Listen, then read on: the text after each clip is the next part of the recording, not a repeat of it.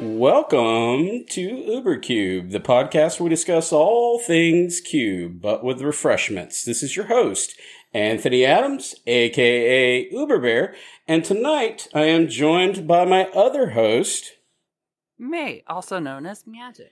And we have our other host. It's Stu. I like that you say that with such, excitement. But enough about me. Let's talk about the fourth and most wonderful guest that we're going to have on our show today. It is none other than Cube extravaganza specialist, Mr. Justin Parnell. Baldur's Gate fanatic? Too kind. Well, okay, so we talked about it a little bit before we started recording, but so I'm not a video game player, okay, at all. You know, I maybe in my childhood, but once I graduated from college, whatever, I just got away from it. I'm also not a D&D player, but my brother-in-law bought myself and my partner Baldur's Gate on Steam. And he's like, "Oh, you guys are going to love this game and do all sorts of stuff." I'm like, "Oh, cool." So we're kind of getting into it. And again, we're not video gamers. My partner even less so than me because she doesn't have these latent, childhood video game genes, I suppose.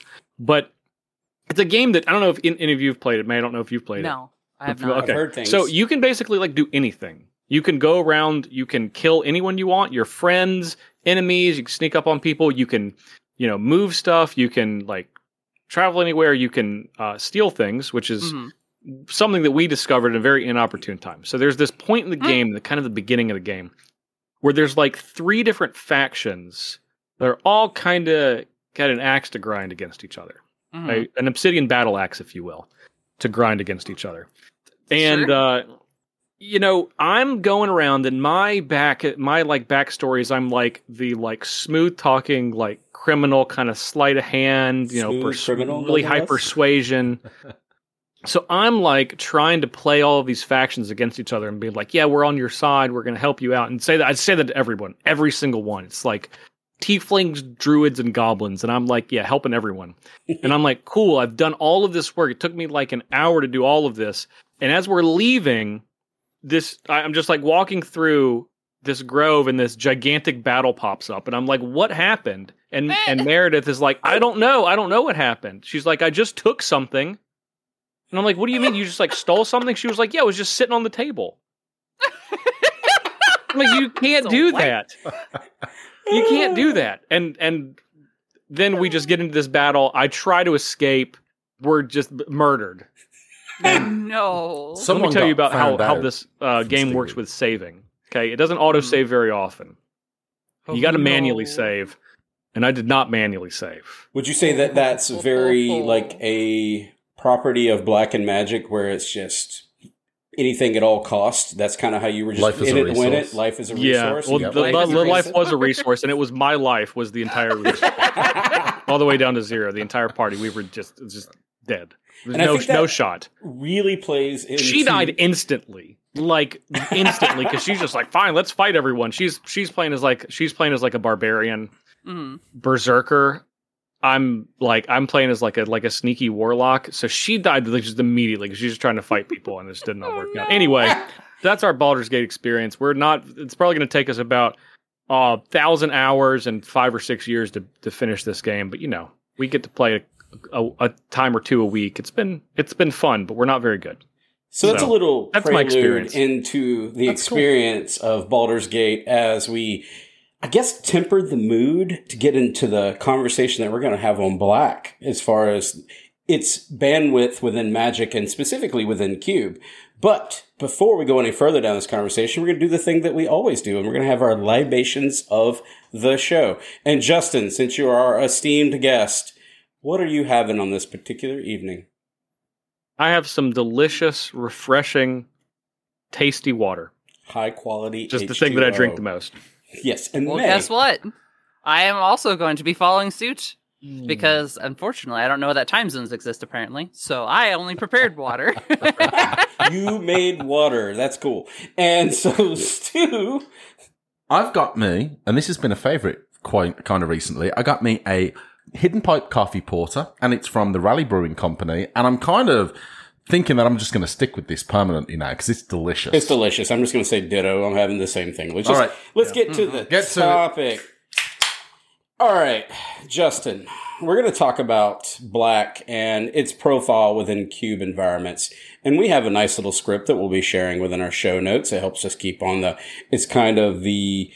us on the beat as we have discussions, right? So we don't flow off topic too much. But I heard you recently talking about your favorite card, your first card, and it was black. And I believe it was Recurring Nightmare. Would you mind opening us up a little bit story, how you met Recurring Nightmare and how it became your friend? Well, I mean, so I started playing Magic in 1999. And one of the very first things that I actually bought a box. It's just like a cardboard box of like someone was just getting rid of their Magic cards, right? And in that box was the 1998 World Champion decks. One of those was by world champion Brian Selden, who played a Recurring Nightmare Survival of the Fittest deck. Ew. So that was my first time seeing Recurring Nightmare, and from that point on, my mind was blown, and had been from 25 years ago, almost now, has been one of my absolute favorite Magic cards, and is my number one favorite cube card. Period. It's something I will take just about every single time that I see it in cube. And ironically, in the first version that I ever played with was a gold-bordered version out of that 1998 World Championship deck. And you know what? Holds up today. Creatures, as they turn out, have a lot of enter-the-battlefield abilities that keep getting better and better. So Recurring Nightmare, timeless. Anthony asked me before we started recording, he said, how long do you think Recurring Nightmare has got? And I said, I'm pretty confident it's got forever. I don't know if you could print something like this again. Like, you can't print it into standard. You can't put something like this in a commander precon.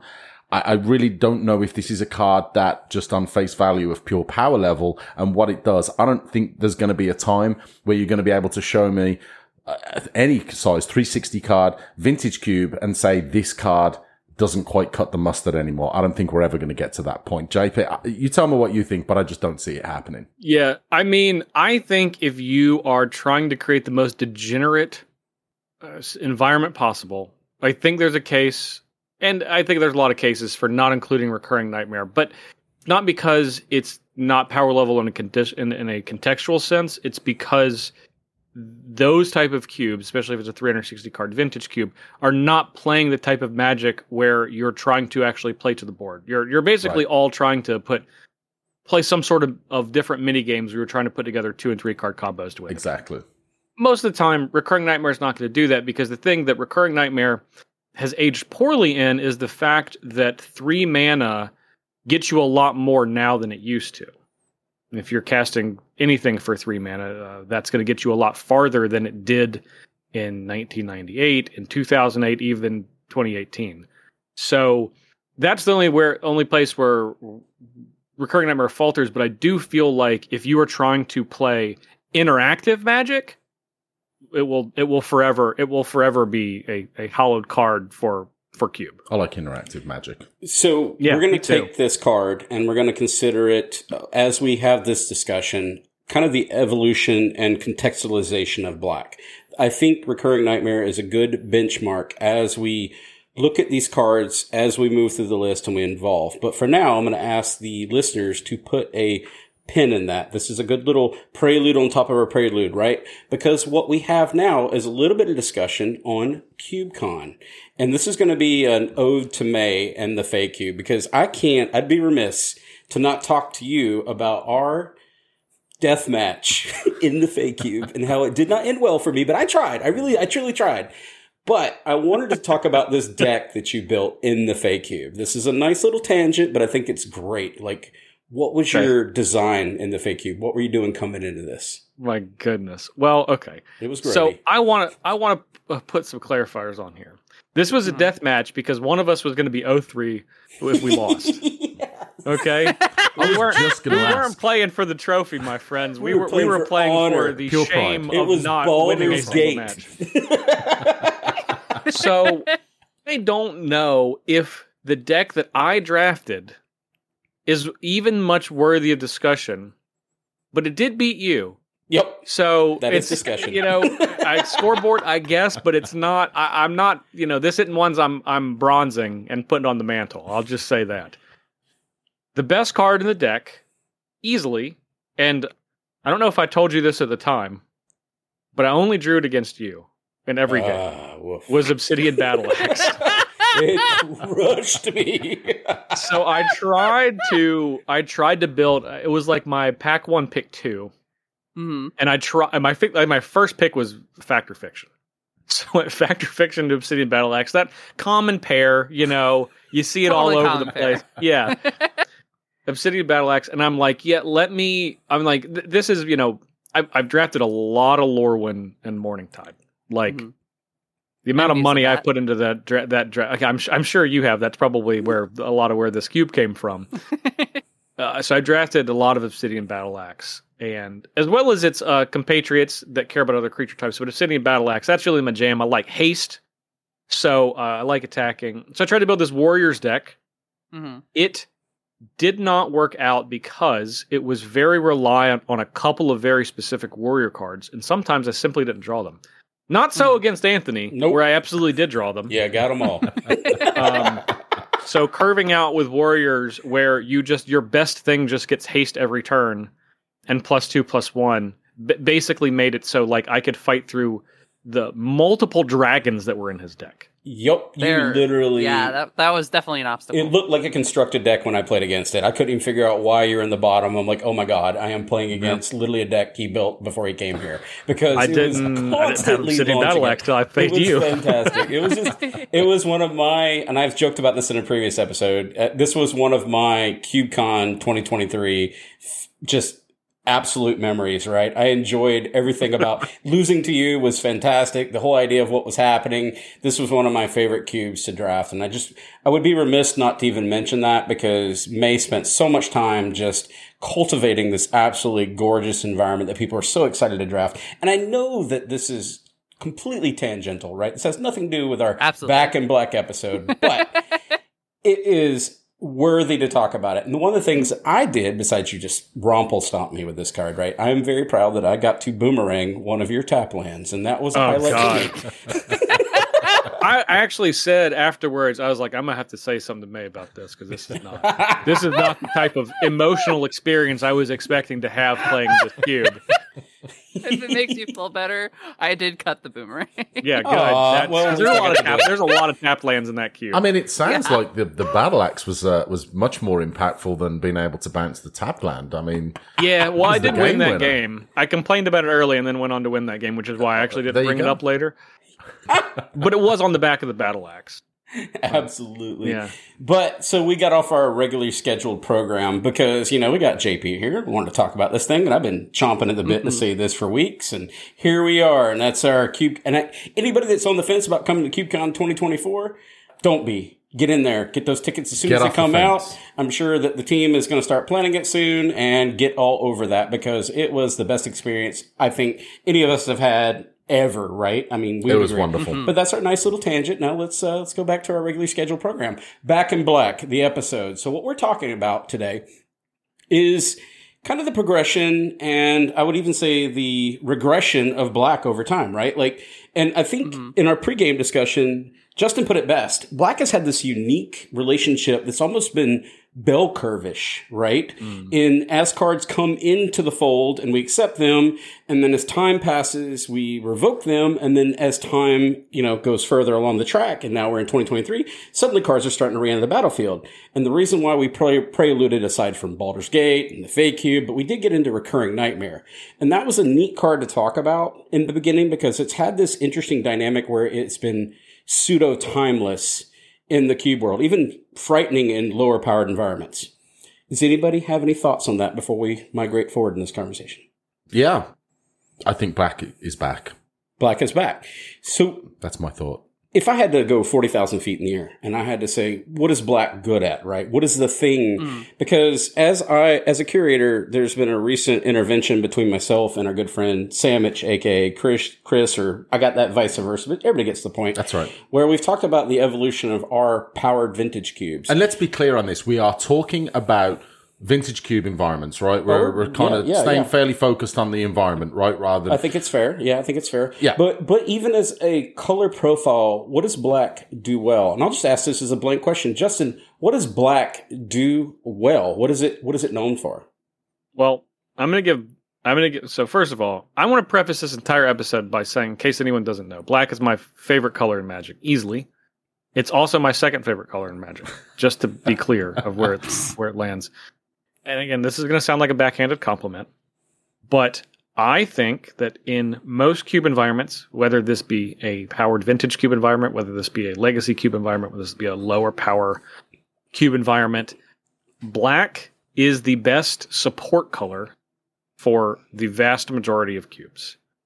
Now, there's obviously some downside to that, which I'm sure we'll get to, but black has the easiest time transitioning its strengths and skills to assist other colors that might be the primary focus of a deck, because it is focused on the things at all levels that permeate through every type of cube environment, and that is interaction. It's the best interaction. It's the best at hand interaction. It's the best at graveyard interaction. It's the best at board interaction.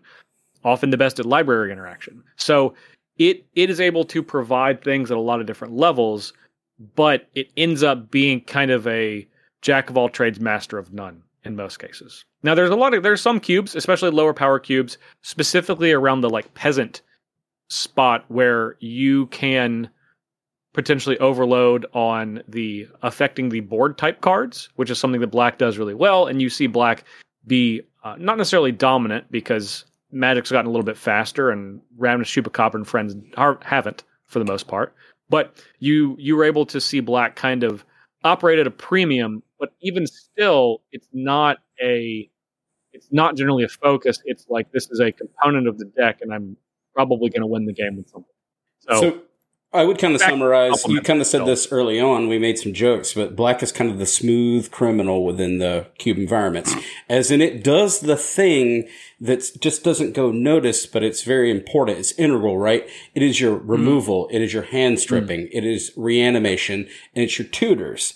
And it's easy to think that it's not its pillars so much as you did summarize that well. It's got this utility profile. And we talked about that in a recent episode where we talked about green kind of falls subject to that too. It gets a little bit labeled as the ramp utility profile, is right, whereas these other colors tend to stand on their own legs a lot more. I can see where black has had a hard time gaining its own identity over time. Would you agree with that statement? I would, because I think I'll state this. Black is also my favorite color. In fact, someone said to me, "What's your favorite color in Magic?" And I say Demira, but black, blue, I love them both, maybe fairly equally, but black is I'm a huge fan of.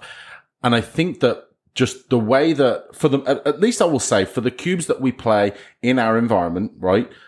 The fact that black sort of holds this utility, this supportive kind of role, I think is so true. And the fact that regardless of the cube, in all the cubes that we have, and I'm very, very fortunate that we have some solid curators, amazing designers, the way that black is able to be integrated into all those cubes and provide that support package is top notch. But I would say black, certainly at the highest level, is very, very capable of standing by itself. It's one of the reasons why I take the cards so very highly. I think blue is in a similar kind of area where maybe it needs a little bit of help here or there, but black has just got so much that it can do. It can strip hands. It can remove creatures. It can cheat creatures into play. It can cheat only black creatures into play, right? You can just build a mono black reanimated deck and just rely on Gristlebrand and Archon of Cruelty, and your deck's going to be incredible. So I think that ability for it to stand by itself, as well as provide all that utility, is why I'm such a huge fan of it. So, May, I have a little bit of early curveball for inclusion. Oh boy! We talked vintage cube here, right? But I'm curious, what is the profile of black in the Fey cube? Does it follow that infrastructure that we just talked about conceptually? Removal, hand stripping, reanimating tutors. Does it have like this holistic like utility component, or is it more? Oh, absolutely. Okay. That is the core identity of what black does for a lot of environments, I feel like. And when you allow black to have access to those tools, it can really shift its importance in the environment. Black ended up becoming a very important color in my environments just because it has these access to things like Coveted Prize, which is 5 mana tutor, but it costs less for each member of your party. And then whatever you tutor, you could cheat it into play if you have a full party. And things like that are just huge. And then, like Stu said, with the Reanimator packages, it's just so easy to set up with these big, stupid cards into the graveyard and then just reanimate them back. Or, in my specific case, is that I have things that bring back multiple creatures, so that way you can create a presence out of nowhere. And I think that one of the aspects that people tend to underestimate with black isn't just that it's a supporting color, but it is a very, very good mid-range color. Mm-hmm. It is really, really good when it is allowed to flourish with like 1 to 2 other colors that can have that kind of strong identity because of all that extra utility consistency that it can provide. So that's actually a question that I posed, and I'm going to put this to the group specifically. We'll go with Parnell first here. Is in my show notes, I asked the question, is black aggro, and we're going to talk about that, non-existent any longer? And is it just black now redefined or recontextualized as a mid-range package? And I'm going to use for the example as Rankle, Master of Pranks. Is that the new definition of what we're looking at in black? So I'll do the thing that people always love when I do on a Cube podcast, and that's make a really extreme point without providing some middle ground. I think that I'm going to agree with a lot of what May said, and maybe even take it a step further as far as black not just being a support color, which I do think that's where it primarily lies in most cubes, but is a mid-range color. But I think that's because it has to be.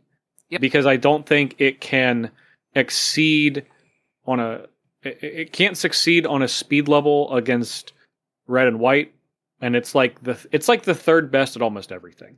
Is kind of the problem. But that does ultimately make it an incredibly powerful mid-range color, because you're really trying to get to the mid-range, and the more that you can play a mid-range game, the more black and black-based decks are able to be successful. So, yeah, I'm actually going to say yes. I will stand on an island and say, is black aggro just mid-range? I kind of think that it is, because and if it's not, then it should be.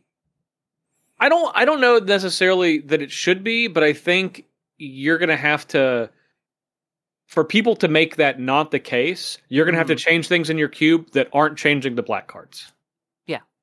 If that makes sense. Like you're going to have to change things in other colors to make it so black aggro can be lower to the ground. Because if you're pushing all of the colors the same, if you're pushing white the same, if you're pushing red the same, I mean, honestly, even if you're pushing like green the same and you're just saying, I'm going to put the best 1 and 2 drops in all of these, like it's at best in 3rd place and probably in 4th place. The only thing it beats is blue.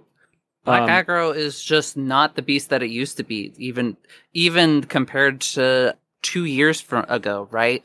Because back when we could just slap down a Gutterbones and probably be fine, now we're having so many 1 and 2 drops that are just so powerful that it's really hard for black to keep up. And just having glorified sticky Savannah lines isn't enough anymore unless you're tacking on like Aristocrats packages or some other mid-range package or insert miscellaneous things that black can do. That's exactly what I was going to say. Not enough to have things to turn sideways. I was going to say that we're going to define black aggro, if you're using that in its purest form, as Gutterbones, Bloodsoaked Champion, Evolved Sleeper. And if your intention is, as you said, a sticky Savannah Lions, turn sideways, fast damage, it is the 3rd or the 4th best. The caveat would be, as you've just stated, and I was going to latch onto that, unless you're running like an Aristocrats package where your intention is to keep revitalizing, reanimating these creatures and get repeatability. And that kind of is a flashback to the original statement I was listening to you, Justin, talking about black has a better statement in a peasant cube environment when you were talking about like it's more pronounced and has more function and form in that environment, because I think it does lean into that more where the Aristocrats and things can actually thrive. But as the power tiers, the bands continue to increase, Boros just does it better, right? When we're trying to do the Savannah Lions turn sideways, using that as the model here. These are 3 cards that I cut recently from my Powered Vintage environment because I looked at it from a 40,000 foot standpoint and just decided, and this is Stu giving critical feedback as he does, right?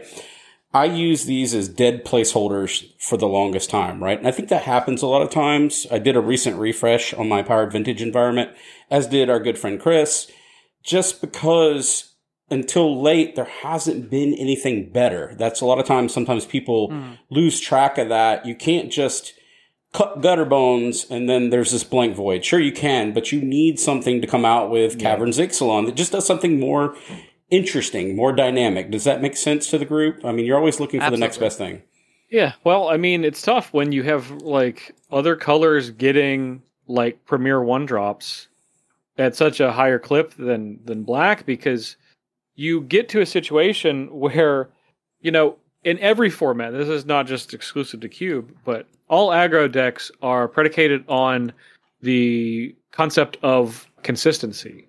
And you know, that's why you don't see aggro decks that are like playing 2 of one card and 3 of another card. No, they're 4 ofs because you want to have the most consistent game plan. So when we translate that to Cube, well, what that means for us, if we're sticking by a more traditional singleton environment, which I think that most cubes still are, but of course not a requirement to build a cube that way.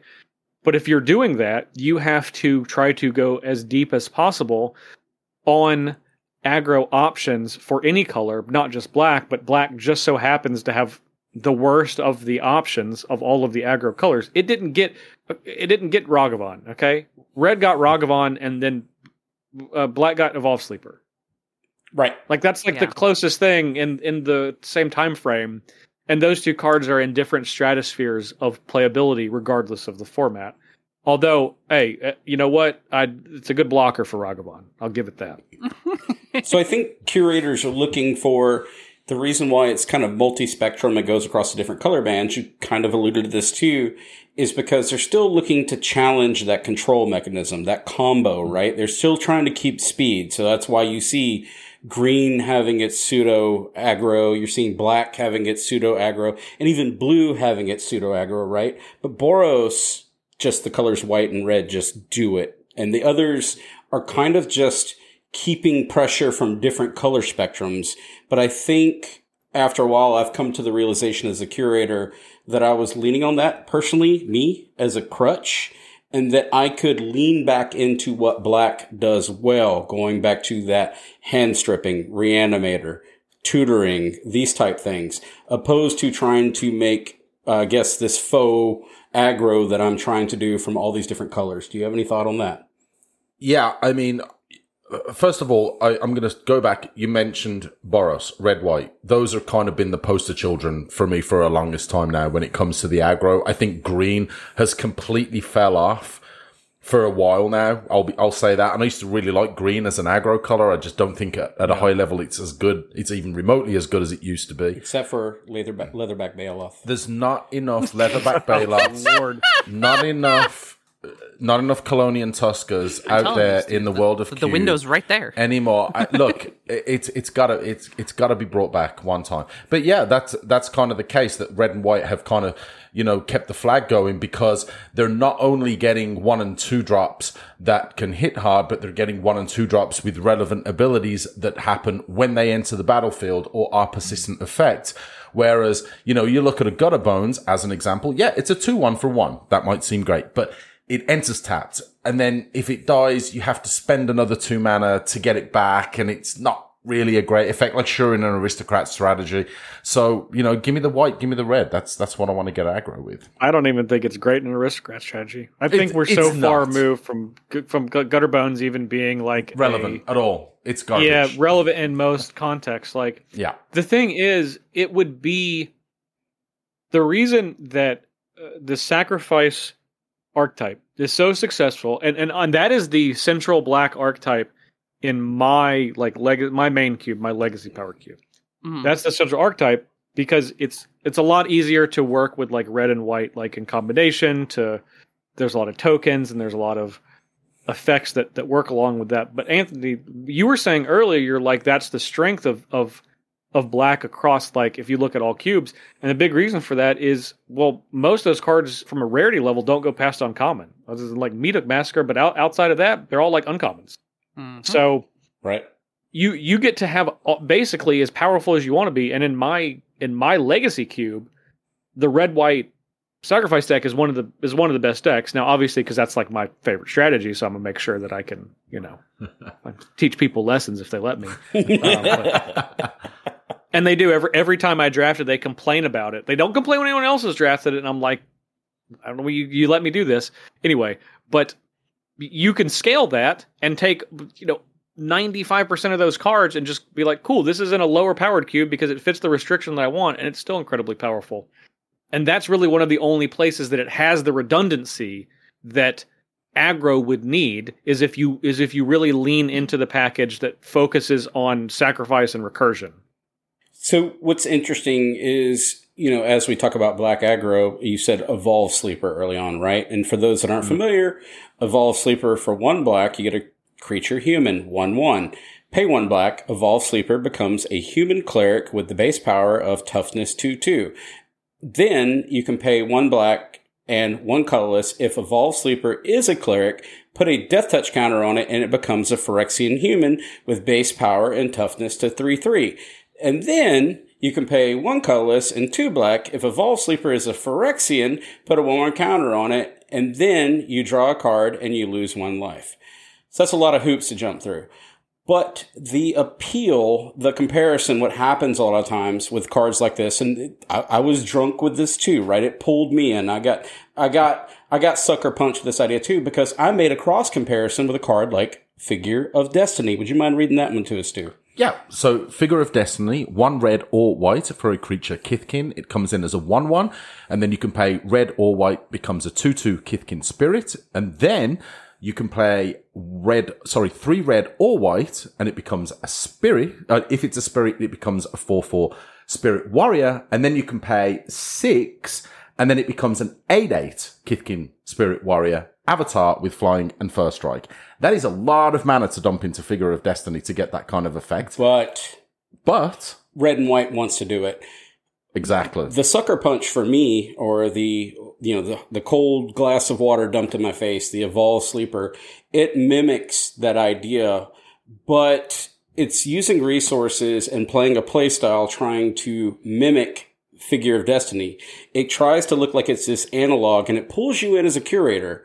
It gives this, I guess, it puts these horse blinders on you, right? You're just cloppity clop. I need more of this. I need more Figure of Destiny in my cube. Therefore, it must be good because it has all this text that do this and then this and then this. Kind of like Baldur's Gate, right? You keep following this trail. But these type of cards, the more text we put on them, does it really do what black wants to do by its basic core principles of what black does? I will say I'm not in love with Evolve Sleeper. I think cards like that require a lot of mana investment for something like, it's fine. Yeah, the creature gets a little bit bigger and it gets a couple more abilities. It's not the worst card in the world, but I'm not enamored with it. But I'll be honest, I'm not as enamored with Figure of Destiny that I was 3 or 4, 5 years ago either. Well, I'll kill you both with that as Justin puts his thumbs up, but we'll work that one out later. I only have 2 thumbs, but I'd put 3 if I had them. I think Figure of Destiny should have been taken out to pasture. Well, you guys are not firm believers in the idea of mana sync, I see, right? I mean, mana sync is very important. What do you do when you're doing nothing? You mana sync. That's what you do. I'm winning. I'm winning before I don't build decks that do nothing. Yep. That's the key part. I need time, guys. I need time. You got to the point. I'm just not interested. I'm not interested in ever cubing a deck that Figure Destiny is any sort of my plan that I need to win. Yep. It's just straight away. Like, at all levels, Magic has just gotten so much faster and so much more efficient that it's really hard to justify Figure of Destiny. At least Evolve Sleeper can provide card advantage on an open board. At minimum. And I'm not defending Evolve Sleeper, but mainly I just don't think Figure Destiny's, in the year of our Lord 2023, not very good. Yeah, I agree. May, do you have a thought? Yes, I was just going to mention that. So the difference between Magic now compared to Magic when Figure of Destiny came out is that there were a lot more times when you'd have a deck where you'd have times that you do nothing. And Parnell, you played during Morningtide, right? Or no, that was not Morningtide. That was Shadowmoor? Eventide. It was 6 months later. Yeah, that one. But point is that during that period, it was an entirely different beast. The game is much slower than it is now. A lot less consistent. And I don't think that that's an outrageous thing to say, right? Well, I mean, to put some context for younger viewers, in Standard, when Figure of Destiny was in Standard, the most played lands were lands that came into the battlefield tapped and had 2 charge counters on them. And you could tap it and remove 1 to make any color of mana. The Vivid lands. I love that's them. I hate Vivid lands. It's one of my biggest pet peeve in all of Magic. I know.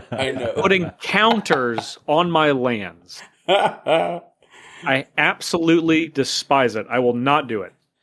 In no decks do I have any in any cube I ever own, in any commander deck, I won't play a deck in any format that has to put counters on its land. Other than Dark Depths, because that's not going to last for more than a second. I'll challenge with one. What about Urza's Saga? Yep. Okay. Fair. All right. We got 2. It's not permanent though. It's something that is that's moving to a situation where they're not there. Yes. Much longer. Yeah. But to illustrate on an earlier point is that Black used to fill the role of redundancy. Because we used to have a time where we had aggro packages and whatever, and we needed third best to fill those extra slots, to add that extra redundancy, in my opinion. And Black ending up being third in a lot of categories was a good platform for other decks to draft into, if that makes sense. I would agree with that. Like, that's the overarching theme here, is that it's kind of I guess you're taking someone off the bench because you're so far ahead in the game that you're going to give little Johnny a chance to swing the bat, right? Like, but we've gotten to the point where we just don't need that redundancy anymore because we have so many of different options and we have such efficient options nowadays that it's really hard to justify in the case of, say, Evolved Sleeper, right? Having a redundancy of Figure of Destiny nowadays, okay, who cares even about Figure of Destiny, right? And Figure of Destiny's I know one person at least. Yeah, that's fair. Figure of Destiny's mother. That's what I said, right? Like, this is still a thing. Like, he's got a beautiful face.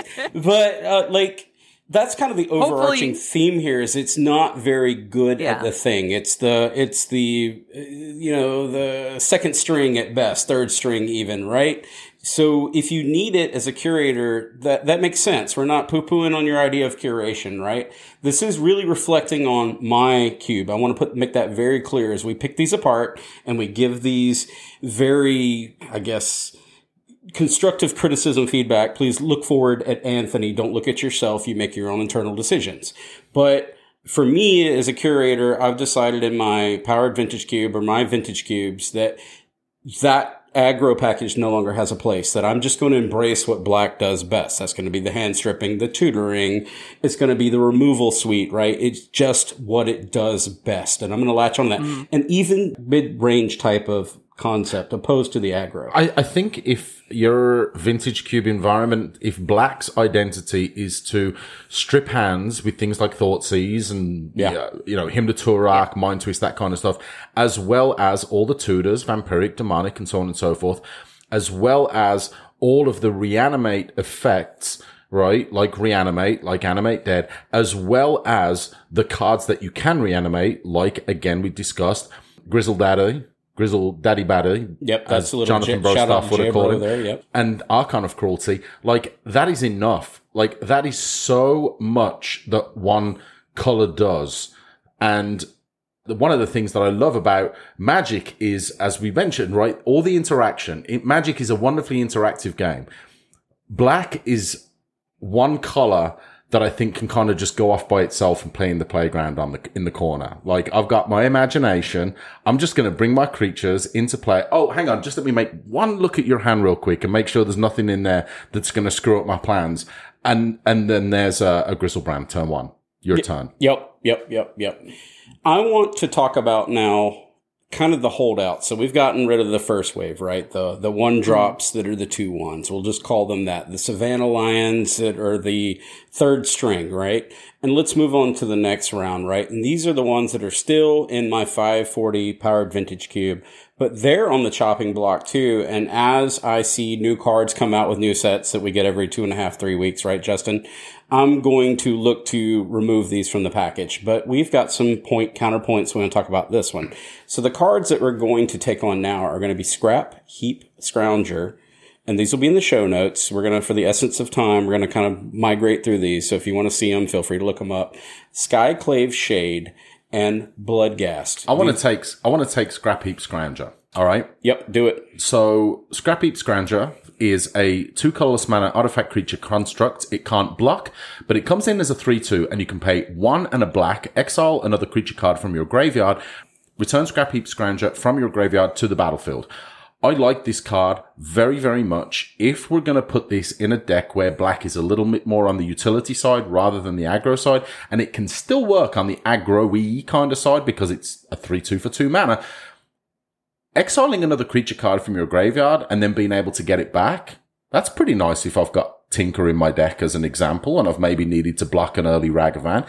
And you know what else really, really works nice if I've got like a black-red deck and I've got Lelia out and I've exiled a creature card at instant speed and I've put another counter on Lelia and surprise, surprise, now I'm attacking for 4 mana or 4 power or 5 power. I can't see a reason not to run this. I think it has a lot that it can do with a few different archetypes, and I'm gonna hold the flag up for keep on the Scrap Heap Scrounger. Guys, what do you think?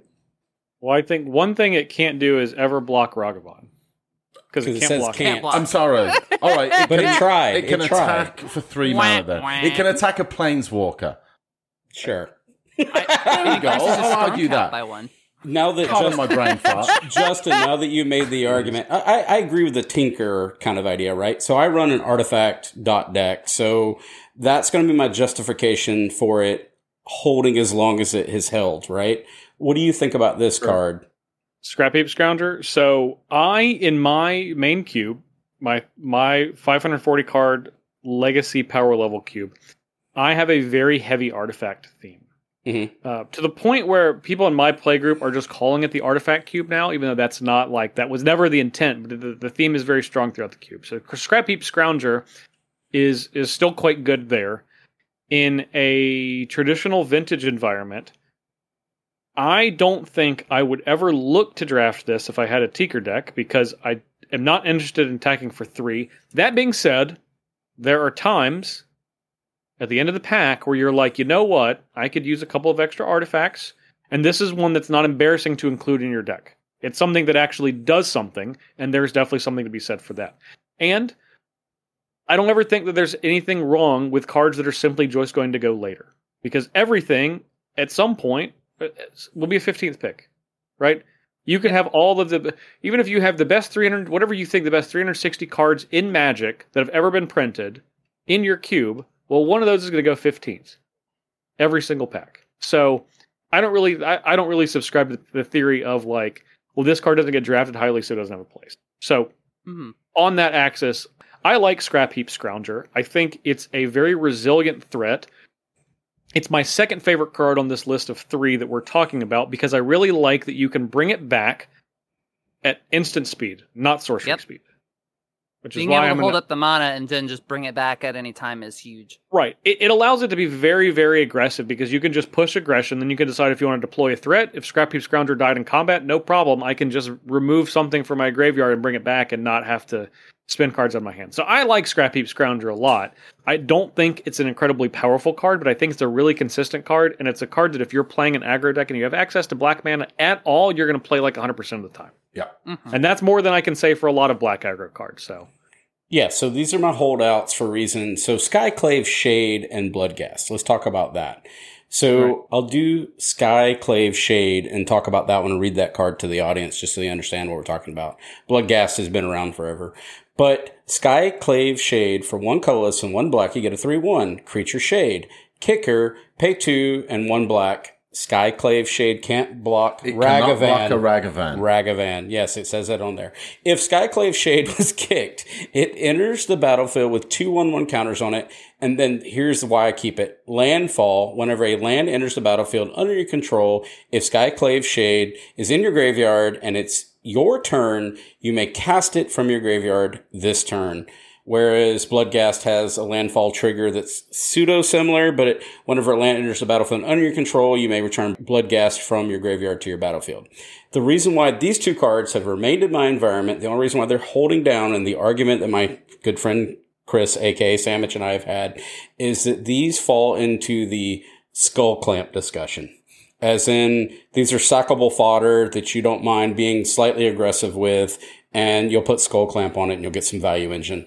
Do you feel, Justin, as a curator, that that is a reason to continue to allow these cards to exist? Outside of they're the best, there's always a second best, third best, whatever string, right? Right. So, in general, I don't think that anything needs to have a concession made to a card like Skull Clamp, because that card is going to be fine no matter what. It doesn't matter the cards you have in your cube. If they have power and toughness, Skull Clamp's probably going to be good.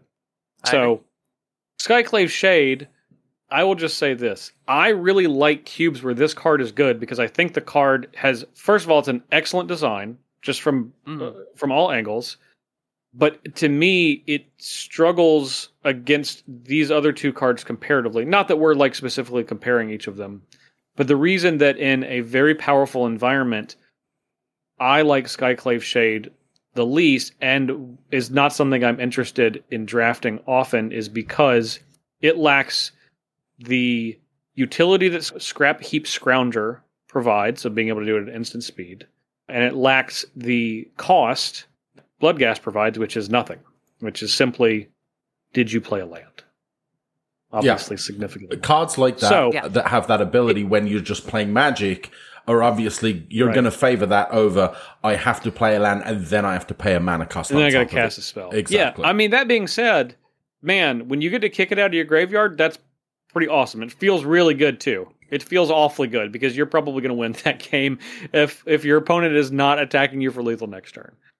So, I don't know. I would be surprised if I found myself wanting to play Skyclave Shade in a 540 card vintage power level cube. That's where I'm at. But yeah, it's tough. It's like right on the line. It's like right on the line for that. So I get it. Yeah. That's where it comes. It's like we've had this discussion amongst ourselves in our peer group about, this because 540 is the best cube. We've talked about this before, right? Except for 360, which I would agree, yeah. But you're going to have that first string, second string, the A, that B, that C squad. It's going to happen. Right. You can't evaluate these cards always on the same power band, same spectrum. It's just not going to be possible. So you are going to get cards. It goes back to what we talked about with Figure of Destiny versus Evolve Sleeper. I mean, granted, I've cut Evolve Sleeper, but you can see where if you're looking for side grades or something that fills a similar role, the allure of these two ideas will definitely grab you as a curator if you want to have redundancy at the higher levels of cube, right? Where you get into the 360s, you definitely get a lot tighter. But it's interesting. This is kind of the holdouts, I would say, for my aggro. But if you want me to be truly honest, they're going to die. All three of these are going to die. Let me defend Bloodghast. Go ahead. Yep, go for it. Okay. So, Bloodghast, I think, is the best of these by a pretty significant margin. Bloodghast, of course, is a 2/1, can't block, has haste as long as your opponent has 10 or less life, and landfall, if it's in your graveyard, it simply just comes back to the battlefield. You don't need to cast it or anything. Bloodghast, the reason that I think this is the most powerful one by leaps and bounds is because of a conversation we were having earlier in the propensity to angle black towards the sacrificing type strategy. Yep. And it's so easy for Bloodghast to be an incredibly powerful tool in that deck because fetch lands are already a really high pick. Obviously, you have a powered cube, you have fetch lands in that cube. You probably have the maximum amount of fetch lands you can. Right. I would imagine you got Prismatic Beast, you probably got Fabled Passage in there too. Absolutely. At that size cube, right? Those are already going to be high picks. So you're getting to put a card that's good with already cards you're wanting to draft in your deck in Bloodghast. Now, it's less aggressive because it has one less power and still is going to be costing 2 right out of the gate. But ultimately, because of its utility for some of the other things that Black wants to do, which is sacrificing creatures, that's where I think that Bloodghast is at its best. And then it has the secondary benefit of potentially being an acceptable aggro creature at the same time. So even though we're looking at this from a these are kind of semi-aggressive black creatures with some recursion. The recursion on Bloodghast is so much better that that's like the primary facet that I put that card in to be able to help that section of the queue. Absolutely. No, I agree 100%. Like, it is so far removed from what we currently had with Scrap Heap Scrounger and with Skyclave, because that free cost is just so important when you have those aggressive 2 slots that you're looking to get extra utility out of. And it's kind of like what I mentioned earlier, where nowadays we need cards that can do other things on top of it in order just to keep up with just complexity creep that's been happening nowadays. And the more that these get introduced to our environments, it's harder to justify Scrap Heap Scrounger, Skyclave, etc. But I think that it is also hard to justify cutting Bloodghast, because Bloodghast is also just free value. It's, if you can play a land, which you're going to have fetches, as Justin said, it's really hard to justify blocking against it. It's really hard to justify trying to answer it. And when you have it, you can use the things like Skull Clamp and etc., like you've mentioned, and that's just so huge compared to, you know, the best way to put it is that paying 2 is a lot more than paying 0. Yeah. Yep. Yeah, I would agree, but I'm still not a fan of Bloodghast in a vintage cube. If we're going to go on that sort of, you know, stick with that, I'm not a fan of any of them. I get that Bloodghast has that free ability to bring it back. I'm just typically not looking to be very aggro in that sense with black very often, and sacrificing creatures in that manner generally is not what I'm trying to do as much. Maybe in a, I don't know, there's a card. Is it someone like Recruiting Nightmare? That's it. That's the one right there. Someone mentioned that. They quite like that. So in that instance, maybe it's pretty good. And ultimately, all 3 of these do not block Ragavan. I just really want to put that as they do. Downside of In all my 3 heart, of these cards. They block Ragavan. Yeah, they do. All right, so this next one, I want to talk about this because we went back and forth on this probably about a year ago, if not 18 months ago. And I know at the time I was like, man, I just really don't think this card is cutting it anymore. And Anthony was kind of a bit of a late holdout for this one. So this is going to be Pack Rat, 1 colorless and a black for a creature rat, power and toughness equal to the number of rats you control. And then you can pay 2 and a black, discard a card, create a token that's a copy of Pack Rat. Look, it's a rat. It's super cute, man. This secret lair. It's the secret lair art, because this is something that curators fall into too. And as I cut you off, and I truly apologize, this is a thing that happens when you get that signed artist or that specialty. This is before, you have to think about, secret lairs are pretty new-ish when I got this card, right? Yeah. They were still special. And I was, I guess, doing my cubes so that it was promos. It was kind of my vibe. Going back to my friend Chris, he wanted to go with the classic original artist, and I wanted to go with, to make mine different, I wanted the promo art, so I wanted mine to be flashy, a little different, right? So I was really clinging on to the uniqueness of this art. But as we've went into Secret Lair Mark 149, Section C in 2023, the special nature of the unique art has lost its luster with me. Like, this used to be a thing. For me, like, the Friday night promo, the signed artists, the judges, whatever. Yeah. These were chase for me. Like, these were things like, oh man, you get that sick whatever, in this case, the Pack Rat, right? And everybody's like, oh my God, this card's so beautiful. Or that Seb McKinnon art that you got for Damnation or whatever, right? Everybody's like, oh my God, it's sick. Now nobody cares because they just won't stop printing them. And I don't mean to be that guy, but it has killed that chase for me, right? So Pack Rat, just because of that reason alone, and I'm not even going with functionality, I'm going with artistic value of this card, made me hold this longer than I should. Can remember a time not all that long ago. And when I say not all that long ago, it was probably a few years ago now, where I actually used to look at Pack Rat and think, hey, if I'm trying to reanimate, maybe it's not too bad that I can pay 3 mana and discard a card and I've got another copy of this Pack Rat and I can be a little bit aggro with it. You don't need that anymore.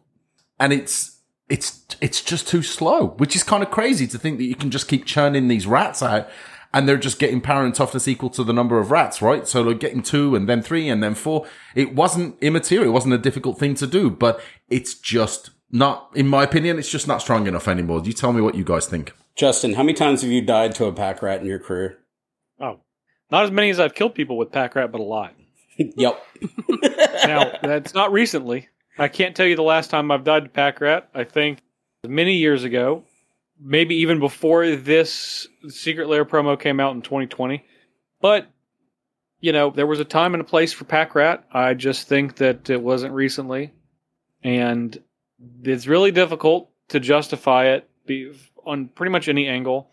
It's aggressive, but it's not quite aggressive enough. It provides you a discard outlet, but a pretty expensive one. And it's cute, but not cute enough to overcome all these other deficiencies. Hey, that kind of sounds like black as a color. Excuse me. Pack rat's the perfect black card after all. We've come full circle. Third string. It's your turn, Johnny. Let's go. I don't have my helmet on, coach. So, how about we talk about kind of where black's identity has been pushed in recent times? Because I think that is pretty relevant for what the strongest cards have been for black. Because we might not have gotten like Ragavan, but we've gotten Orcish Bowmasters, and that has been pretty huge. Yeah, so unique cards have been unsettling formats, right? So that's kind of where we're moving. We're kind of transitioning, as May just did, from the once was. And Justin, do you mind if I reference your article that really tempos the pace of this? And I'll include it in the show notes. Because I think you did a pretty good job. How many years ago did you write this article? 11 years ago. Talk August about 27th, 2012 is when it released. Wow, talk about a trip down memory lane. I mean, it's got to be for yourself, but it certainly was.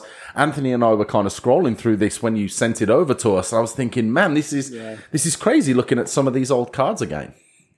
Justin had the feature site to see in this article kind of where black was and where it's heading. And one of the things that you headed off early at the pass in the conversation, and I'll gladly share this in the show notes for the listeners, because I think this is a great article that really reflects what we're talking about today, is that you kind of viewed black aggro as problematic. And some of the things you said that you've summarized during this is that it was not playing to its strengths, but curators were using it as its C squad, right? And D squad, because maybe that's what they had to do at the time.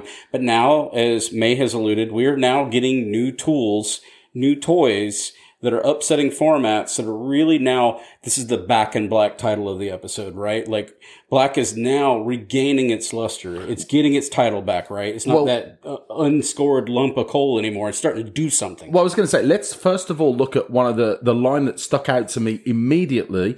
And it's black, you really suck. Like no holding back from JP. On this article. It's a beautifully written article with a lot of cool, like, insights into curation and what was good and what was bad back in the day.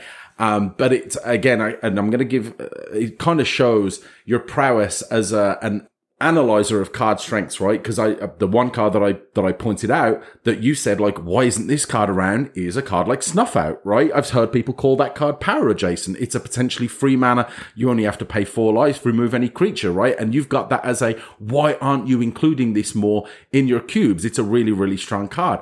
But like I say, a bit of a trip down memory lane to see the kind of cards that you were saying, here's how you can focus on this strategy or that strategy all those years ago. And now where we've come in, like you say, the year of our Lord 2023.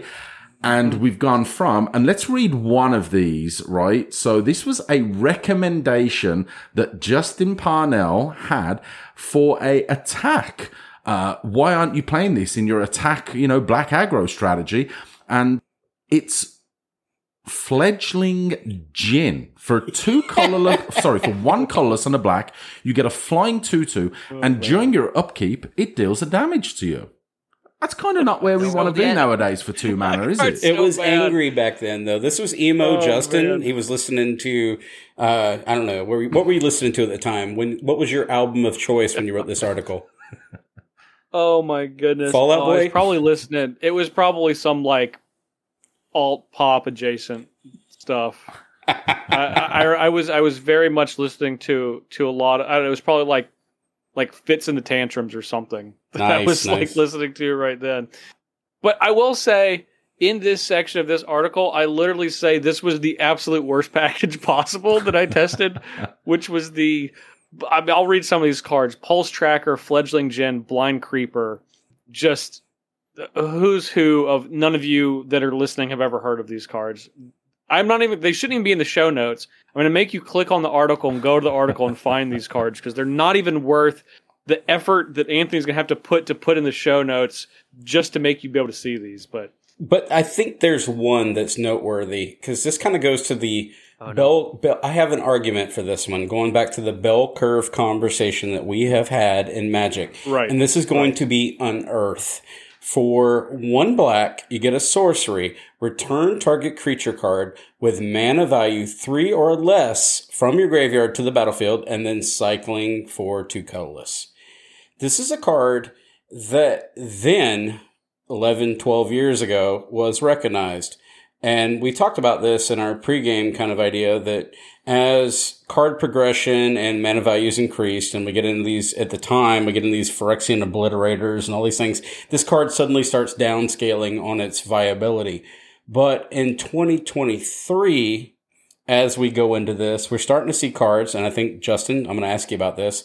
The 3 mana value slot is suddenly becoming a very powerful and predominant slot in all cubes because of Magic printings, right, where it's becoming devastating now, where 3 mana value is starting to do the real work, right? Like in cube environments because of efficiency and all the things. That cards like Unearth that at one point would have been looked at as it can't bring back Griselbrand, as Stu had mentioned. Sure. It has no value to me. Sure. Okay. Yeah, we'll let that one. Yeah, there is other cards that can do that better. But now we're getting into, I think this is now becoming, it's coming back as an analog to something like Luris, where these type cards and these reclaim effects are suddenly starting to have value. What's the other one that just came out? Helping Hand or whatever. Helping Hand, yeah, the white one. It kind of plays play tapped. Yeah, but don't still, love that, but you know, starting to bring back these value utility creatures that are now in this spectrum, where it's interesting to see a card that then may have been okay, then became not okay over the next 6 to 8 years, and now we're moving back to maybe it's okay again. I'm just prioritizing the ability to be able to bring back, like I've said, an Archon of Cruelty or a Griselbrand or an Atraxa, rather than having that limitation. Although I ain't going to be mad if I bring back like a Grist. That would be pretty awesome, bring back a Grist using my Unearth. But that's a good example. Maybe but I would take like a Rex Sage. I mean, there's becoming, if you're in the 540 powered, 360, this becomes for me like a no-go. But when you start getting these 540, 720s, whatever, 630s, whatever these numbers are, you're getting larger. Cards like Unearth are suddenly starting to have reach and appeal, in my opinion. What do you think? I better be destroying like a portal to Phyrexia. If I'm in a vintage cube and I'm unearthing a Rex Sage, like it better have that level of impact for me to be excited about making a play like that, which is why I'd rather get the super value from like an Archon or a Griselbrand. But yeah, I can see the value in it. I don't hate it. So Fits and Tantrum, Justin said he didn't really love it then. What do you think now, Justin? So, like as you mentioned, and I'll talk more about kind of the bell curve of how I kind of got to this for Unearth. There was definitely a time, and I think probably about 10 years ago, where Unearth was like, it was actually kind of slowly getting worse because the mana value, the average mana value of the high impact creatures was at like 4 and 5. So you weren't quite to some of the most powerful things that we see in Cube now. Luris is a great example. Like Adeline Resplendent Cathar is another good example. Laelia. Even if we're just looking at black, there's a lot of really solid ones. You have like a Theomancer or Woe Strider, or even like Gix, the one that like turns all your creatures into Phyrexian Arena. But as Magic continued on, it did turn where now 3 mana is really that's kind of the big impact turn for a lot of creatures, which makes Unearth so much better, and now also Helping Hand. But that's in white. We're not talking about white today. No. Yeah, it's definitely one of those cards that I feel like is good, even though you're not able to get back the top end of what black is traditionally looking at as reanimator targets. But again, I'm more in for black from a consistency standpoint because I think that its most depth is in the sacrificing strategy. And I think with that, Unearth is very, very good. Now, that's not a 1-2 punch type deck. That's not a, Entomb, reanimate, win the game. that you can get with a Gristlebrand or Arcana Cruelty, but it's more of a I'm going to build this Rube Goldberg machine where you simply cannot escape. You can't kill my creatures, you can't block my creatures, you can't let me do anything. And I really like that playstyle of Black because I think that's where a lot of its depth and consistency across all different kinds of cube are. So Unearth goes really well into that type of strategy, and I'm happy to see it getting a lot more love now, especially, it can return Orcish Bowmasters too, to kind of get back to the original point of the conversation. So, but it's, that's not the only one. Orcish Bowmasters, Children of the Apocalypse, Grief, I think are kind of the big three that have all been printed in the last 2 years. Unearth's only working with one of those.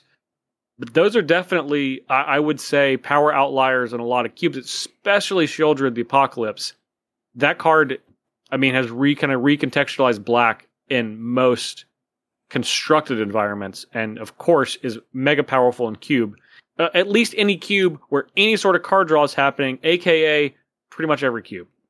Yeah, so it's created its own.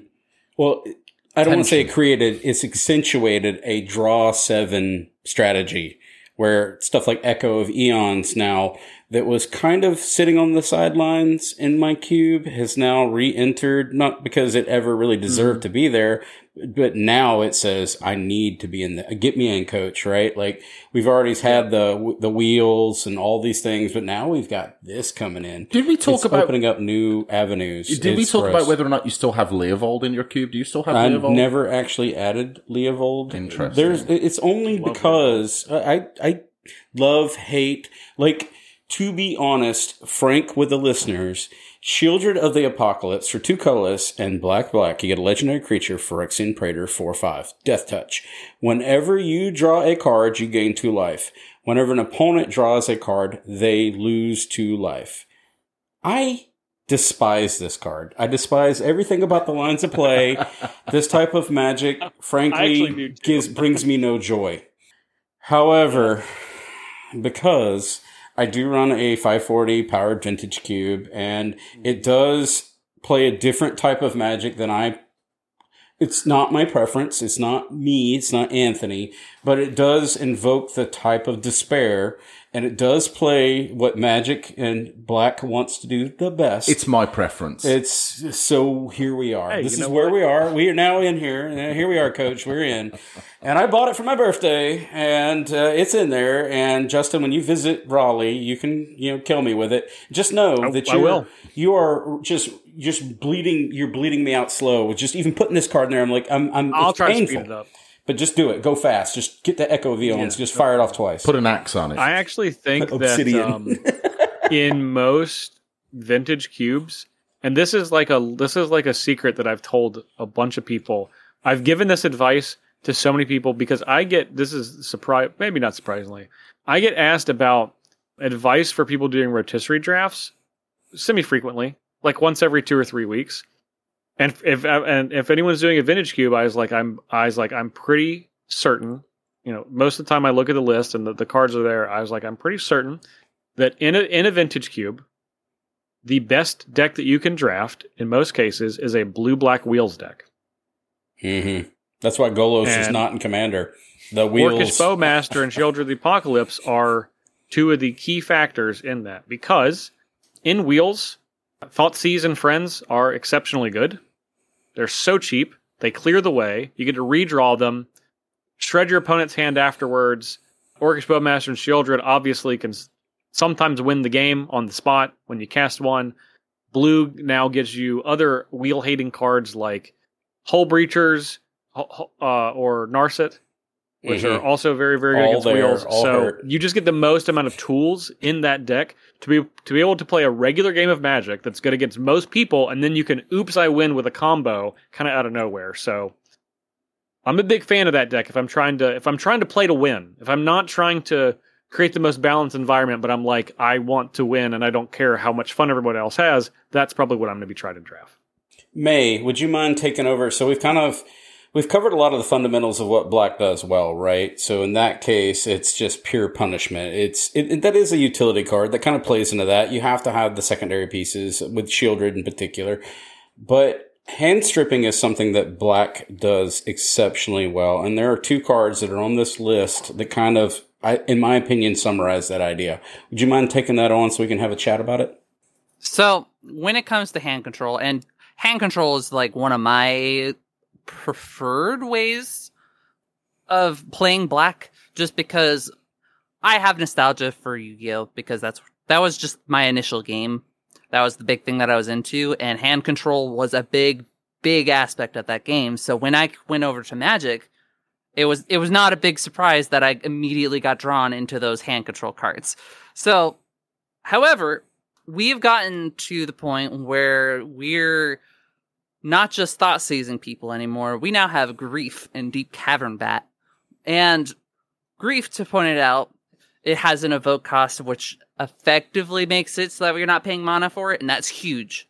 So, when it comes to, say, Deep Cavern Bat, we now just have another redundancy or just a replacement for things like Kite Sail Freebooter or whatever. Mesmeric we Fiend have even. a lot of redundancy and options for hand control, and because of that, it's how do I put it? Being able to control somebody's hand on the first turn of the game is so impactful that it can't be... I can't put it into words of how impactful that it is for the information that you get from your opponent, from reducing their hand size effectively just for playing a card. It's a brutal type of game strategy, but I have a sort of fondness for it. So. We actually talked about maybe doing an episode about just information in general, because that's even just ignoring the fact that you do get to, take your opponent's best card, right? And the best card doesn't have to be just the in a vacuum best card. It could be, hey, you've got 2 islands in your hand and you've got a signet that taps for the 2 colors that are all the rest of the cards that are in your hand. I'm just going to take that and leave the rest of your hand completely stranded, right? But the fact that you now have that information, and for me, I'm a huge fan of just the information. I don't care. I would almost say secondarily to the fact that I do get to take that card, as powerful as an effect of that as that can be. But the information to me is just so strong. And I'm going to give a shout out to Marshall Sutcliffe. I remember a conversation that was posted between he and Louis Scott Vargas where they were talking about information. And Marshall said, I will say this. I win a lot more games of Cube when I know what's in my opponent's hand than when I don't. And that kind of sums up for me just how strong of an effect that can be. So, Justin, Deep Cavern Bat, and I'm going to ask you a question about this, because we talked about this with J-Bro, which will be on the episode prior to yours, is for 1 colorless and 1 black, you get a 1/1 flying lifelink. When Deep Cavern Bat enters the battlefield, look at target opponent's hand. You may exile a non-land card from it until Deep Cavern Bat leaves the battlefield. The analog that we talked about with J-Bro is how this, in my environment, has replaced Mesmeric Fiend with that clause of the O-ring where you could break it. What are your thoughts on this card? Are you a fan of this card? Well, certainly more than Mesmeric Fiend, even though you can you can do the ephemerate trick or a blink trick where you can play it and then blink it with the trigger on the stack, so it returns, and then when it comes back, it exiles something. However, Mesmeric Fiend is terrible attacking. Like, you cast it, same with, like, Tide Hollow Sculler, and that's even a 2/2, but you cast these cards and they just sit and play. So if I was ever wanting one, it would be a Kite Sail Freebooter, but Kite Sail Freebooter is a duress, not a Thoughtseize. You can't take creatures with Kite Sail Freebooter, I believe. Maybe I'm wrong. I think it definitely has a limitation. Yeah. Someone can pull that up, but it definitely I think you can't take creatures. I'm going to stick with that. Fact check. Yes, you are correct. Okay, can't take creatures, right? Okay. So, Deep Cavern Bat is significantly better because, again, creatures, quite powerful, arguably the most powerful card type in Magic at this point. This is something that you can actually play to the board. It impacts the board slightly because it has Flying and Lifelink, which... 2 very powerful keywords. You can actually start attacking with it. And the fact that you can take pretty much, you could take anything that's not a land out of your opponent's hand is a big deal. And I actually agree, I'll agree with Stu and Marshall, which is why I think that Gataxian Probe is one of the best Magic cards ever created, because it only does one thing. It lets you look at your opponent's hand, replays itself, generally for no mana. So just being able to play a threat on turn 2 that you can actually do something with, and disrupt your opponent slightly, I think that is Deep Cavern Bat incredibly powerful? No. Is it on the level of Grief? No. Is it a cubable card? Absolutely, and it fits into a significant amount of cubes for that reason. So, hand stripping, that's kind of summarized. The modernization of black is really playing back to its strengths, and I'm leaning in that as a curator. And I think a lot of curators are doing that again too, where they're grasping what black is capable of doing with the reanimation and the hand stripping. But the other thing that black does exceptionally well is removal. What doesn't black do well? That's kind of been the key point here, that right? matters. It's absolutely nothing. It draws cards. It removes creatures. It puts big things into play for cheap. I mean, there's no weakness with black. We can just end the episode right there. Thanks for listening. That's true. There's no weakness. I don't know. That's the thing. And you know what? I'm going to ask the listeners. Does anyone have a cube that's listening? And I want to know this honestly. Like, tag me on social media directly. Does anyone have a cube where black is the strongest color? I think that it is the most dominant color in the fake cube right now. Mono black cube for a little while. That may be the strongest color in there. Is more okay. Good to know. Great. Fair. So fair. You got to take out all the rest of the colors. So, May, you think it's the strongest cube in your fake cube? I think it might be the strongest color because when I was checking the numbers for just the data that I've gotten, rogues were huge, fairies were huge, and party were huge, and all three of those were in black because the black's card quality is just really good. Right. And go figure, when you have really strong options to answer your opponent's hand, which to be clear, that is also an option in the fake cube, because I had things like Una's Blackguard, which isn't in it anymore, but I replaced it with some other hand control types of effects. It is a big part of the black's identity in the fake cube of, I am trying to control your hand. If I stick my Una's Blackguard and then go immediately into that 3-drop, then I have effectively created very difficult position to lose from. So I think it's fair to say that your fake cube is a non-traditional cube. Oh, absolutely. Highly thematic. You have forsaken power level for the purpose of theme and synergy. Yes. And I'm not saying that as a knock, but no, you're right. Your cube is quite far in the opposite direction of Anthony's vintage cube. Yeah, not that is absolutely also representative. I think most cubes are going to be somewhere in the middle of those two. No, I agree. So I think I do think it's kind of speaks to the point of black needs to have the environment molded external of its cards to make it one of the most powerful colors. Because you played into black strengths, as you said. But I would imagine that in traditional strengths that other colors might have in that cube, you're probably not pushing those quite as hard as some other cubes might. Anthony, did you? Yeah, you wanted to jump in. Yeah. So, for example, in Uber Bear's, me horror cube, Stu likes to give me hell about that, but in that case, I'm intentional with black being the predominant color. In fact, I run 13 Triskaidekaphobia additional black cards. So that it's because it's a nightmarish type of society and they all have to deal with it, right? So it's on theme. But in my Uber Bear's artifact cube. Never Anthony's horror cube. It's always Uber Bear's horror cube. The black actually was the most diminished color in there until the advent of 40K, which was brought to our attention by Pleasant Kenobi when he was playing it, because he's a 40K aficionado, and he noticed that some of these cards are outliers, but it's intentional because black needed a buff, so I think there's contextualization, but powered vintage cubes and legacy cubes and all these have kind of this, I guess, this preordained expectation. Black is definitely a powerful standalone. That's what we're coming to here, right, guys? We're agreeing that over time, it's now evolving into, it has its own legs. It now doesn't, it's moving away from, I need blue to be good. I need to be Orzhov to be good. I'm becoming good on my own.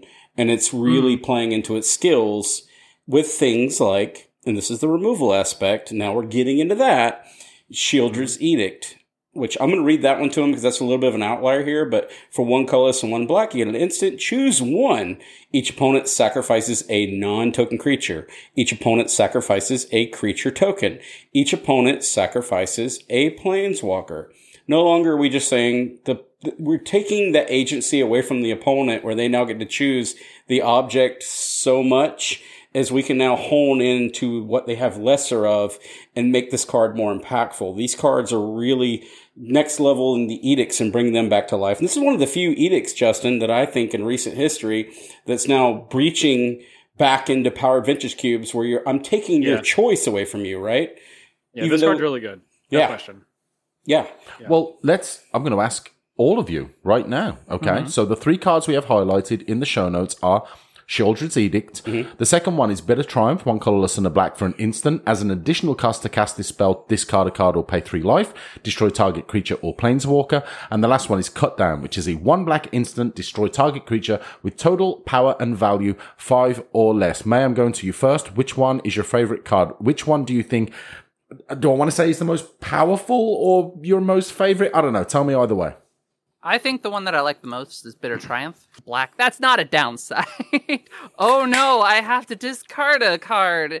What a travesty. And yes, I'm totally reusing this joke for people who listened to the previous episode.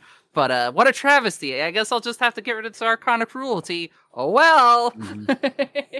And I think that's what separates it from the other two. Because while the other two I think they're playable enough, this one has potential to not only just be a good playable 2-mana removal card, but it also can be a removal card that sets you up later. And that's why it's my favorite of the 3, and I think it's just the better of the 3. JP, what do you think? That's just my opinion. So I like Bitter Triumph the most. But I really like all of these cards for what it's worth. I think these are probably three of like the 5 best black removal spells. Like the cubes have access to right now. Now, I do think the number 1 black removal spell is not among these 3. Agreed. Snuff out? Okay. No, I actually don't think it's Snuff out. You guys want to guess? We can disfigure. Disfigure. Collectively 3 guesses? No. I'll give you a hint when you have 1 guess left. Oh, Murder's Cut. No. Darn. 1 guess left. Okay. Hang on. Is this a vintage cube card you're talking about, or just overall? Sure. Oh, it wasn't Murder's Cut. Everything. I was thinking of Dismember. That's it's a common. Oh, then never mind. I guess it's not. What you got? Hang on. Stu wants another guess. I haven't even guessed yet. I want 1 guess. Can I have a hint? Is it a creature? Yes. It is very much like one of the cards that you are seeing in these 3. That's the last hint. Boom, boom. Is it it's got to be an edict card then. It's not. Is it? Yeah. I don't want to take it from. All right, well, you just got to tell us now. I know the Jeopardy song has transpired. Do. Then one final guess. I don't know. So give it to me. Okay. Bone Shards. I think Bone Shards is the best black removal spell. That's really good. Straight away. That's really good. Straight away. Yeah. But that's the reason that I like Bitter Triumph, is because it is able to do 2 things that black likes. Whereas Bone Shards can do 3.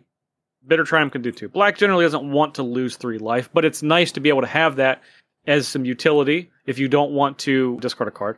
But being able to discard a card, obviously, that's a downside. I'm putting air quotes around that because sometimes it's just not. And having a 2-mana answer at instant speed to destroy a target creature or planeswalker.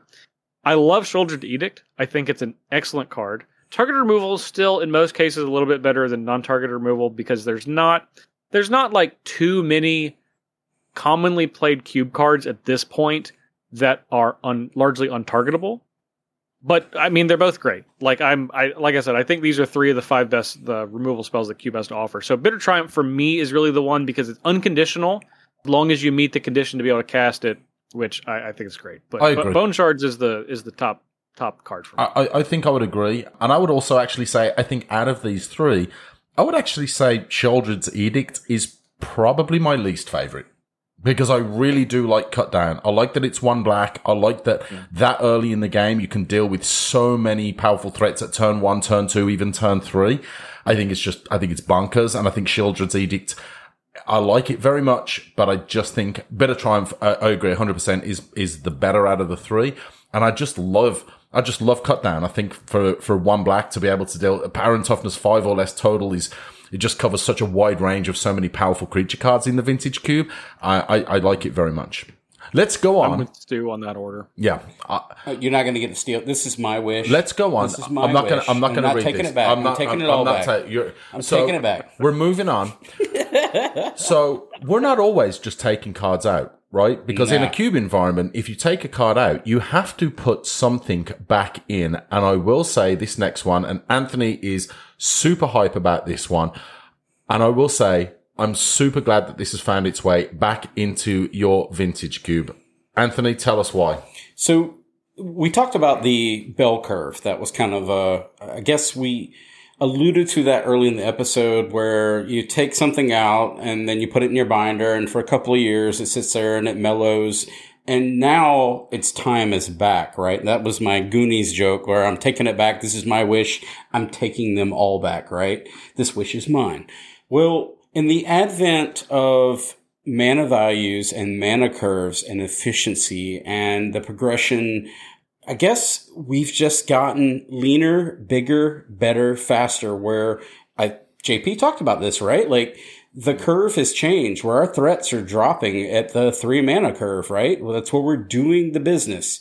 The card that I think, and this is going back to, and this is a little bit probably, JP, I'm going to ask you a question, right? We've talked, you have alluded to you're not a lover of pips on numerous occasions, right? Like, it's a thing. This is a thing. This is part of the conflict with a card that I'm about to talk about. But Massacre Worm for 3 colorless and triple black, which that's painful, right? Creature Worm. When Massacre Worm enters the battlefield, creatures your opponents control get -2/-2 until end of the turn. Whenever a creature an opponent control dies, that player loses 2 life for a 6/5. Now, I love this card. Yeah, this is a card that, so go to that kind of that, I guess, the progression of Magic, where everything at the time, the more something cost, the more you invested in it, the bigger it was, the more impactful it was, the more it did, right? Like, very Baneslayer type of notion, if we're going to use that for a concept. But now we've kind of moved to this advent of, well, I want these, and it's a connotation, but mole drifters, these ETBs. I want something to enter the battlefield, and I want it to do a thing, and I want it to fast come in, enter, draw me 2 cards, or just have an immediacy or an impact on the board that happens now, right? The impatience of a Magic player. Well, cards like Massacre Worm have come back on that bell curve. If we've kind of went on that downward slope and we sloped down to the pit, now we're coming back up. Now these cards are suddenly starting to have relevance again. Would you guys agree with that statement? I would agree. I'm going to say right away, first of all, there's 2 things that I really like about Massacre Worm. Number one, it's very castable, right? So even in a reanimate kind of deck, get into 6 mana can be fairly trivial, right? At some point, you're hoping to get there if you're early 2 and 3 mana play or early 1 or 2 turn play to get a big fatty out. You know, maybe it gets removed, whatever the case may be. One of the things that I also like about this is there's a lot of, as you've mentioned, these 2 and 3 mana, 2 and 3 toughness creatures that are particularly impactful. There's also a lot of cards, or certainly more cards than I remember, that are making these little creatures. Right? So you're not just worried necessarily, oh my gosh, I have to hit these super relevant 2/2s. Sometimes I'm just thinking, I want to be able to take out a critical mass of creatures that my opponent has got, right? Because they've cast a Saheeli and been able to dump a bunch of non-creature cards, or they've cast a big pest infestation, something like that. So this is a wonderful answer to some of those kind of flood the boardy kind of cards, and it's a 6/5. Which is a callback to our tokens episode that we have with John Terrell, aka Cultic Cube, where we're going to talk about the advent and the history of tokens. So if you haven't listened to that episode, please reference that. This will make a lot more sense. But they've become highly prevalent in Magic and making this card more impactful.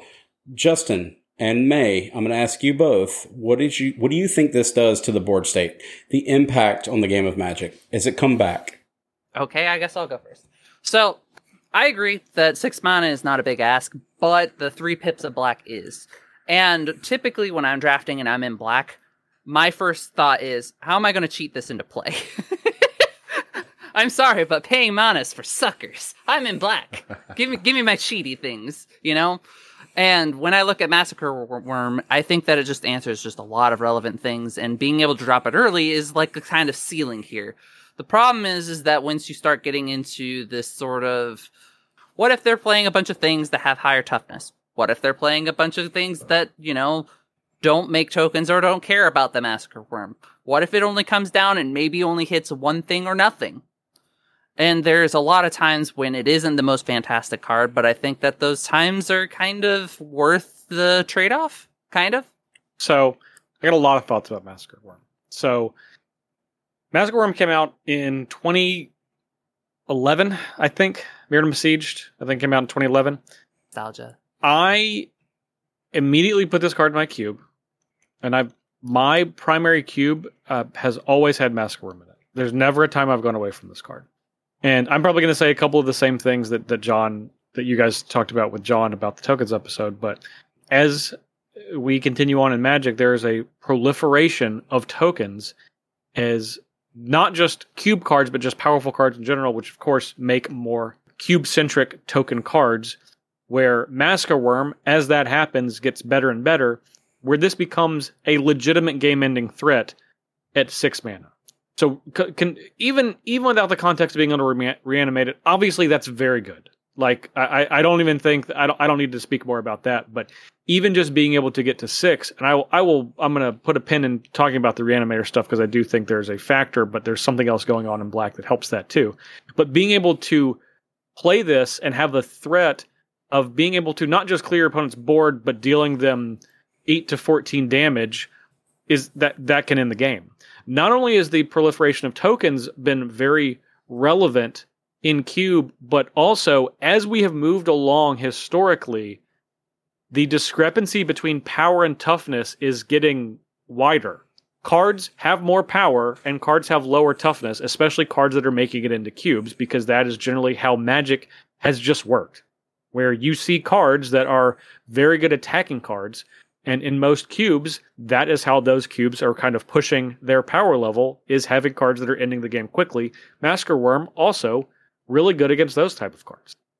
So I love this card. And my favorite type of reanimator decks are reanimator decks where I can speed along my big monsters like a Massacre Worm or a Grave Titan, but I also have the opportunity to cast them if I can just, maybe jump up a mana here or there with a talisman, at some point along, and then cast that on turn 5. And then some games, I can put this into play on turn 2. And you have to be prepared for both styles of me being able to play a mid-range game that can top out with one of these cards or something that can put into play early. Oops, here's my Dark Ritual. Right. So I think, and something that May, you were talking about, is this card sometimes isn't good because it doesn't impact the board, because it's really looking for a very specific thing. It's looking for you to have a number of small creatures or to be able to deal you a lot of damage. I think the times this card isn't good are irrelevant because Black is so good contextually as a color in all of those other situations because it's talking about 1-for-1 removal. If Massacre Worm is not good, that means like Ravenous Chupacabra is good or something like that, or a Bitter Triumph is good. So you already have all of these other black cards you're likely playing in a deck that has Massacre Worm because, again, you don't really want to play this in a deck that can't afford to have a black pipped card in your hand, right? So this is something you're really going to want to look at casting at some point in the game. So if that's the case, you're probably playing a black-centric deck, or at least like black and only one other color, or something where you have access to a lot of black mana. And that means you're likely going to be better in those situations where Massacre Worm's already not very good. So it's more of a bug than a feature, but fortunately I think Black has a lot of ways to not have to worry about that. I understand. I know I'm talking a lot, but I have one more point while we're on Reanimator, and I don't see it in the show notes, and I really want to talk about it. Talk about it. Go off. You get the okay from everybody? Absolutely. Tangent? Great. Send it. Okay. So, one of the things that I think Black has really benefited from in the last couple of years worth of Magic design is creatures that are big creatures that are able to put themselves into the graveyard. Oh, and that's something that we are seeing more and more and more, which makes Black Reanimator more powerful. And this is actually the way that I think that Black is going to be moving into the future as this type of things becomes more common.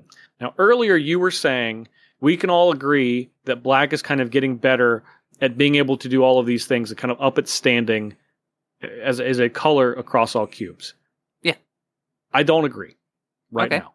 Sure. And I will go on a limb and say that, and I will be the dissenter here. I think that pretty much every other color has gotten more tools more frequently than black, and black is consistently being left in the dust. But this is the light that I see at the end of the tunnel for black as a way to really move back into modern card design, and that's cards like Colossal Sky Turtle, or Troll of Khazad-dûn, or Waker in the Waves, or, I mean, all the ones from Lord of the Rings, all the creatures from Lord of the Rings have land cycling of 1. Even something like Grief. These cards are able to put themselves into the graveyard. You actually don't need to find discard outlets. You don't need to find Entomb. And it doesn't necessarily matter that they're not a Gristlebrand or an Archon of Cruelty, but the fact that you can potentially shift your cube design to not have to rely on discard outlets and search and, Entomb type cards, where you can simply have a large swath of cards that provide additional utility. Troll of Khazad-dûn obviously is a good, find you lands. Colossal Sky Turtle is a bounce spell or a regrowth.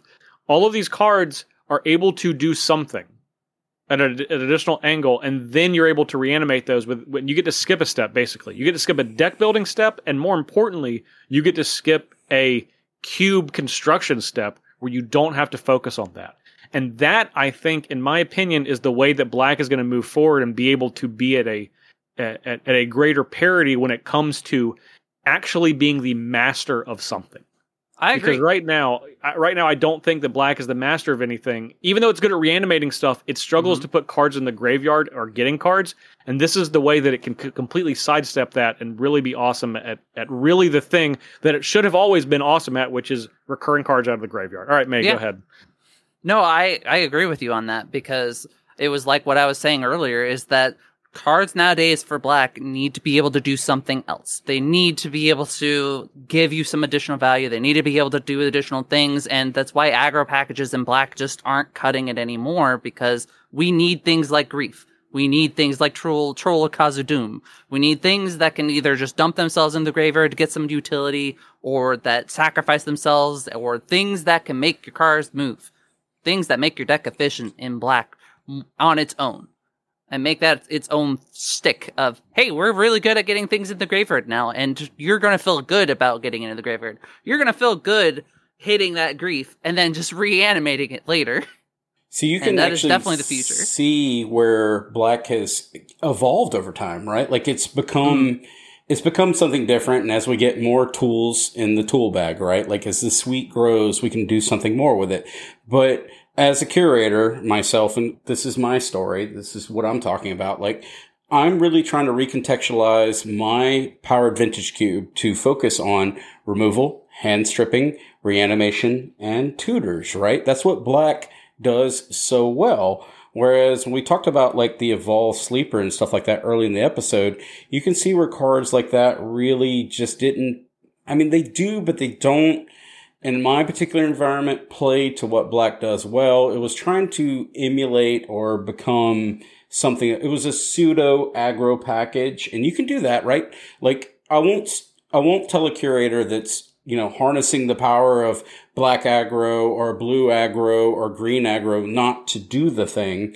But in this Powered Vintage environment that I'm trying to harness, I'm looking to get a suite of tools that plays more to what players are looking for, like Justin Parnell, right? And Stu. And as I get this advice, I want these cards like Massacre Worm, that it's interesting that they've actually come back into the fold. They left, they went into the binder, they ruminated, and then over time, they found a place because the environment, the contextualization of the environment has changed, right? The field has changed. Would you guys agree with that statement? I'm going to say this. I agree, but unfortunately, even though we are seeing this trend with some of these cards that they are sort of falling out of favor and coming back, I really don't think that that's going to be the case with Pack Rat. I'm sorry, Anthony. Yeah. It's just you're going to have to let it go. Hey, I want Sweet to art or editor's otherwise. note. Pack Rat does block Ragavan. It do. So it does, but its time is over. We'll pour one out for old Pack Rat. at some point. I think that it's good, and I think your point about cards coming back into the fold, especially for, and this is something I encourage all cube owners to do. If you are struggling with a color about finding its identity in your cube, don't look at the brand new cards. Dig deep. Look at things that have already been printed. What has Black had success in the past? And you might not know that, but just go backwards in sets, not forwards. So the ability to look back and find a number of cards that work and then extrapolate on that is going to mean that your Black section might not be filled with the newest cards. And as cube designers, that happens to all of us very often because new cards come out. I think a new card has come out since we've started this podcast. They come out so frequently. And we want to, and everyone, Magic players love new cards. They're like, how can I fit this into my cube? Wonderful. But if you're trying to work on a color, and this is not just exclusive to Black, but this could be any color, look at some old cards. Chances are you're going to find some stuff that might be diamonds in the rough for you, and then you can build on that as an archetype or a supported facet of your cube. And Black has a lot of tools for that because at various points, it's done everything. It's one of the few colors that's done every single thing in Magic. There's not very much it hasn't done. And based on that, I really, really, really want to thank Justin for joining us again on the show. It's been an honor, and I'm looking forward to my fourth strike. I really want to try. I just want to, my fiber, my being. I'm going to do it, right? I'm going to boomerang your Tapland. Justin is going to retire with 100% record against all of us. He's got Let's all the just records. be honest. It's going to happen. Record, man. I got to say, whenever I go on Cube podcasts, man, I look like such a better Magic player than I really am because I don't know if I've lost a match against any Cube podcast host, past, present, or future. And I think that's just kind of how it's worked out. But I got to keep that intact, you know. I'm only saving them up for you. And I got to say that win against Anthony is the only person I beat the whole day. I didn't beat anybody else. That's right. And it's the only one that mattered. It's the one that That's mattered. right. That's the only one. I don't even remember anyone else. There was a whole different. There's like a sub one, CubeCon that happened. It was me versus JP, and that's just. Yeah. It is what it is. But I appreciate you being on the show. This is absolutely amazing. Thank you. You're a wonderful guest. I'm looking forward to cubing with you in Raleigh in the near future. It's going to be amazing. Yes, we're going to put something on here and have some fun down here on the East Coast. Can't let the Midwest, or what do you call Wisconsin? Is that the Midwest, or is it just the Northwest? Cheeseland? I don't know. Cheeseland. Yeah. All right, we're not going to let Cheeseland have all the fun. You ready to move us on to our closing? Yeah, take us over our socials, please. Well, let's first of all, as always, we're going to give a huge shout out to our Patreons, to Chris Singer, Nicholas Lapointe, Stephen Conafal, Preston, and Sam McKenna. We love you guys. Thank you so much for all the ongoing support. If you want to check out our MTG Cube drafting Facebook and get in on the conversation there, you can check us out at www.facebook.com/groups, and a number that I'm not going to say here, but I'll urge you to go check it out in the show notes. But I am the admin, and there's currently 750 cubers in there, so it's fantastic. A lot of discussion. Community is growing. Going on. Absolutely. Yeah. If you love the show, we would truly appreciate it. Give us a 5-star review on your chosen podcast platform. You can also support us by using our Alter Sleeves affiliate link at altersleeves.com/ubercube for 5% off your purchase, as well as our Inked Gaming affiliate link. Go check them out for playing mats, dice bags, mouse pads, a whole lot of custom bling for your cube or whatever your Magic chosen format might be. Reach out to us on Twitter. As Justin mentioned over there, you can hit him at JParnell1 on Twitter. It's like the only social media that I'm active on, although I did just join the Cube drafting group on Facebook, so 751 now. 751. There you have it. Yeah, there Numbers we go. keep But I got to growing. answer a survey. Oh, just say yes. Just say yes. I'm the admin. Just I'll say let yes you to in. You're everything. cool.